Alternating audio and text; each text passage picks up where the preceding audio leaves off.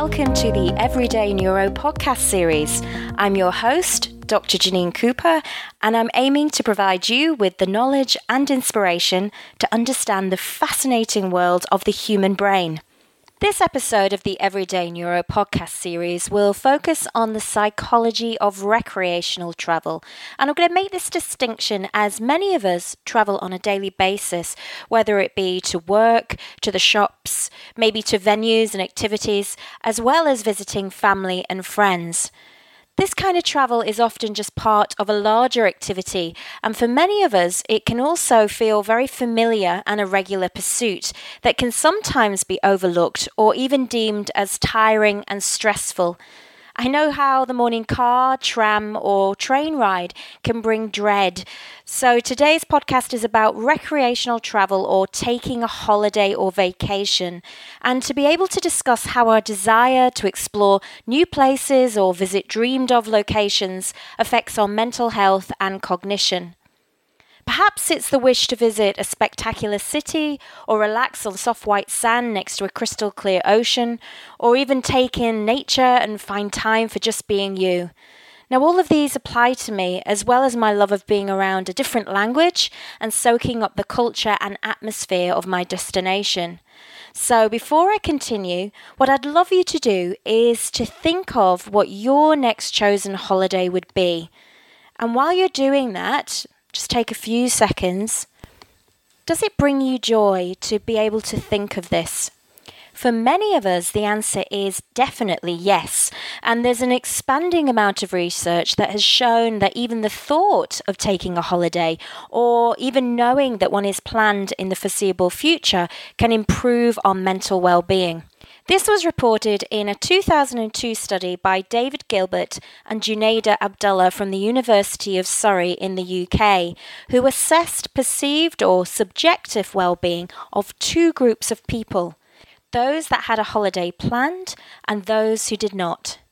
The results suggested that those who were waiting to go on holiday were much happier with life as a whole and reported experiencing fewer negative and unpleasant feelings. This subjective happiness related to their thoughts about a variety of things and included their family, their economic situation, their health, and combined overall well-being compared to the non-holiday taking group. Reasons for the increase in positivity could be linked to the neurotransmitter dopamine that I have talked about in earlier podcasts. Dopamine is produced when we experience pleasure. The brain wants this response to occur again, and so dopamine is produced to make us likely to do that activity again. Hence, the simple act of thinking about a holiday that triggers feelings of pleasure and of joy can create a dopamine release and reward us with endorphins, which we interpret as positivity and happiness. Therefore, the anticipation of a holiday can be highly beneficial to our mental health. Indeed, in the last decade, more and more people are now taking a holiday with a primary goal of improving their mental well-being. This is clearly evident in the recent Expedia vacation deprivation study that aims to bring awareness to the precious time off that we're leaving on the table and try and educate and empower people to take back vacation days. Expedia first commissioned vacation deprivation in 2000 for people in the US, and in 2005 they went global to compare behaviours across countries. As of 2018, vacation deprivation has grown to encompass 19 countries and more than 11,000 respondents, and I've included a link to this in the show notes. The recent reports emphasise that respondents to the survey state that reasons for taking a holiday include mental wellness and as a chance to hit the reset button on stress and anxiety. Indeed, travelling and taking a holiday have been found to improve not only your mood during the time you're away, but also in the longer term. This was shown in a study of women living in rural Wisconsin in the United States. Vatsal Shikhani and colleagues in a 2005 study followed a group of 15,000 women over 5 years and discovered that those who took a holiday twice a year were significantly less likely to become tense, depressed, or tired than women who took vacations once every 2 years. Yet many of us are not taking holidays or making use of our allocated annual leave, as shown in the Expedia vacation deprivation study data. Of the countries included in the study, Japan is top for not taking allocated holiday leave, closely followed by Italy and Australia. Take a look for yourself if you would like more information by visiting the show notes. So I'm asking, why do so many people not take a break? Well, again, if we look at the research, it suggests that the reasons for this include financial restrictions and that people try to save up their days for a longer holiday. Also, work duties often mean that it's really difficult for some people to take a break and that planning a holiday is often perceived as too hard and time-consuming, especially when your life is already stressed and busy. Often the reasons for not taking a holiday relate to choosing to spend money on other things. Yet, really, this is paradoxical, as booking a trip and purchasing a holiday is highly restorative, can improve mental and physical health, and have been linked to greater perceived happiness. This has been reported in a number of studies by Travis Carter and Thomas Gilovich, who have found that the purchase of experiences, such as holidays and concerts, are much more likely to make people happy than material possessions, such as clothes and electronic gadgets. The researchers offer a potential explanation for the result in a 2012 article. They suggest that people tend to think of their experiential purchases, such as holidays, as more connected to the self than their possessions.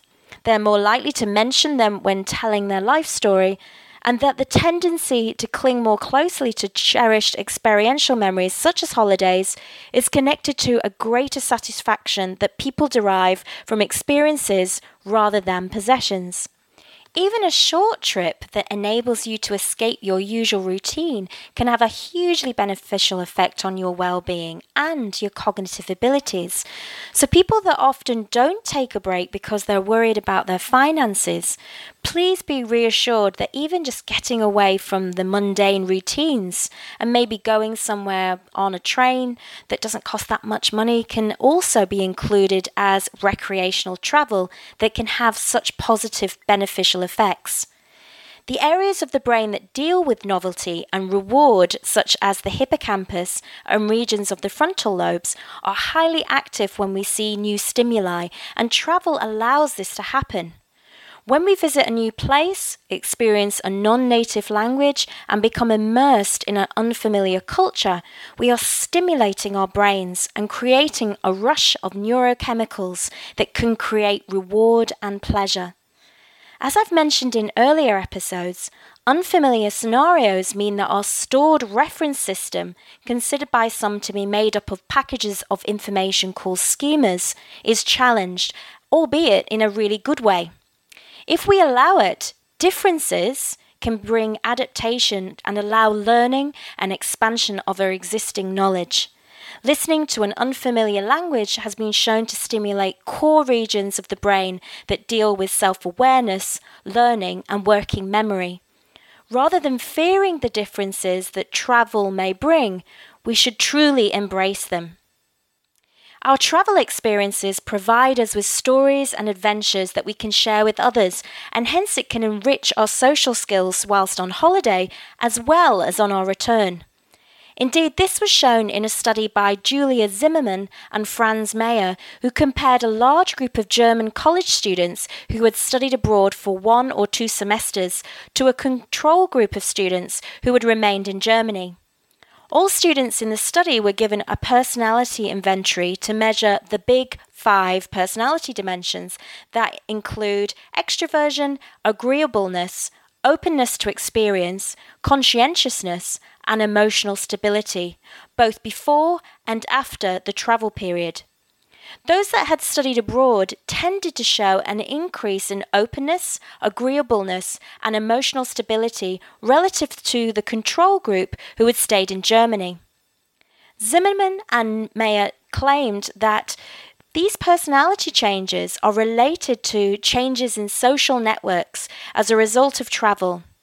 So it appears that travel not only improves your well-being, but also helps to enrich your social life too.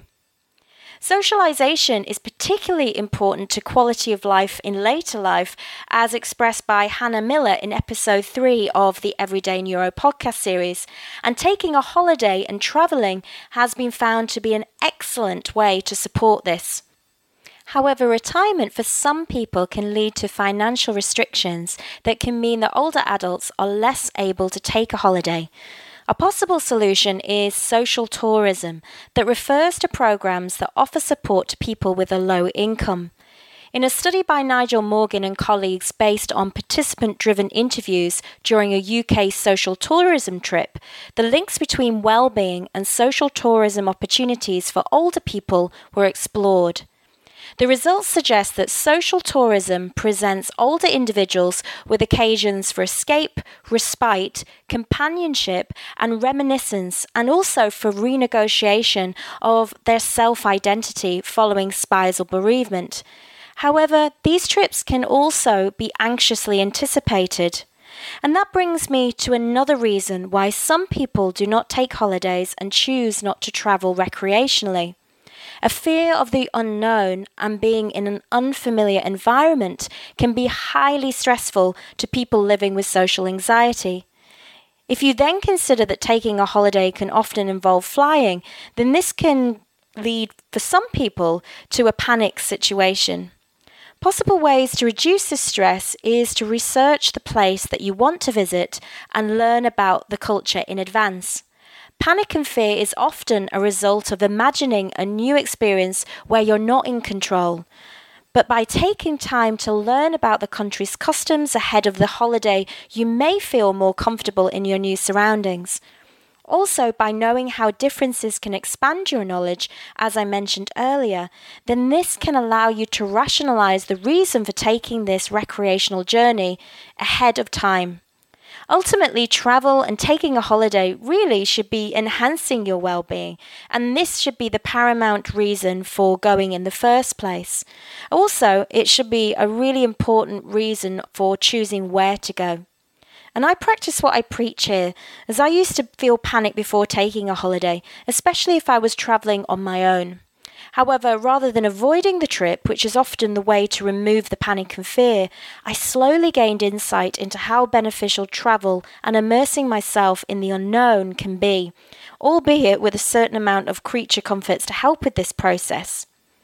And that brings me to the development of apps and websites that can help with people who need a little bit more information learning about where you are thinking of travelling. In 2010, my partner and I went for a 4-week road trip to the western states of America. It was on the back of a conference, and we used TripAdvisor on a daily basis to find the next place we would stay, and it worked a treat thanks to the reviews of fellow travellers. We have recently done this again in Portugal and Spain, and we also used Airbnb. And although it can be occasionally surprising, once again, the reviews from people that took the time to be able to give their point of view were really often very accurate. These reviews help reduce that worry of a holiday being stressful, and now there are also other apps and sites that allow travellers to share their experiences and offer others advice. My latest find is the Trails Travel app that allows people to easily share their experiences.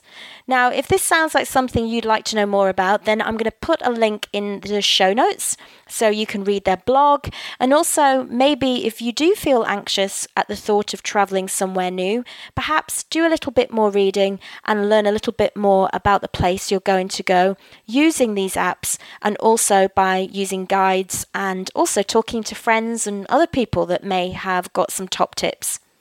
So I'll finish this episode with the reason why I wanted to write this podcast in the first place.